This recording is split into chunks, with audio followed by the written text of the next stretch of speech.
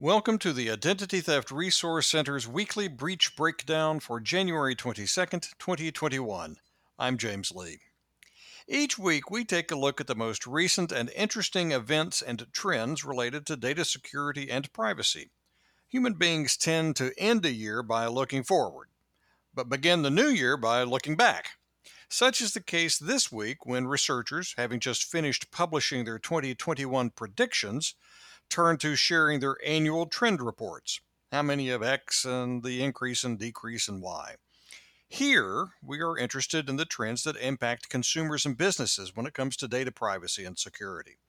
And the first major report on those topics concludes that ransomware is now the single biggest cyber threat to businesses based on what happened last year. And if it impacts businesses, it impacts consumers.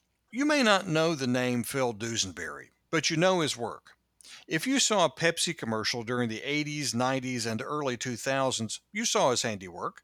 If you ever saw the Morning in America film for President Reagan or the baseball movie The Natural, yep, those belong to Phil Dusenberry too.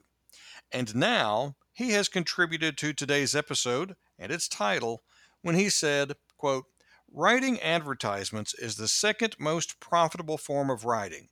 The first, of course, is," well, hold that thought, and we'll come back to it. Cybersecurity firm Proofpoint has found that ransomware is now viewed as the main cybersecurity threat by nearly half, 46%, of chief information security officers in a recent survey.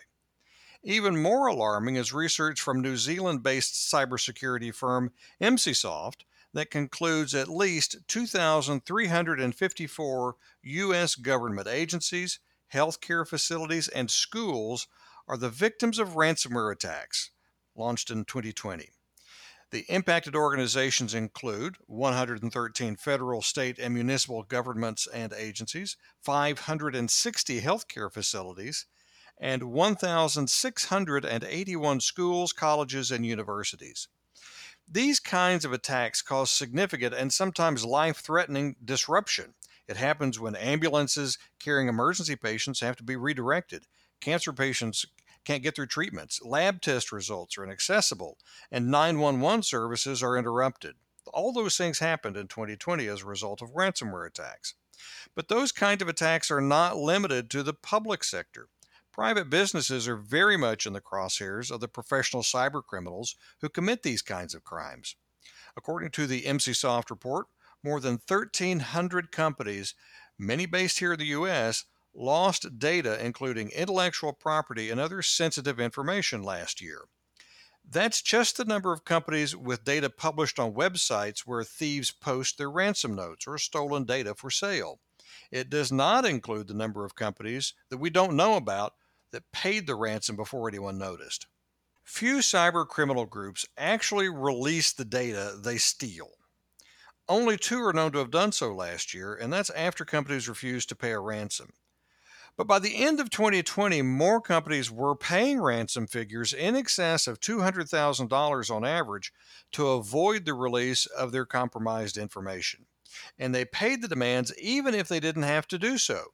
Emsisoft has documented cases where businesses that had the necessary backups to restore their information still paid the ransom for fear their data would be released if they didn't pay. All that does is prove Phil Dusenberry's theory. The most profitable form of writing is a ransom note. Next week, the ITRC will publish its annual report on data breaches, how many, who is impacted, and why they occur. There are some very interesting trends, and we'll discuss those on our next episode, so please join us for that. If you have questions now about how to protect your information from data breaches and data exposures, visit idtheftcenter.org, where you'll find helpful tips on this and many other topics. If you think you have already been the victim of an identity crime or a data breach, and you need help figuring out what to do next, contact us. You can speak with an expert advisor on the phone, chat live on the web, or exchange emails during our normal business hours.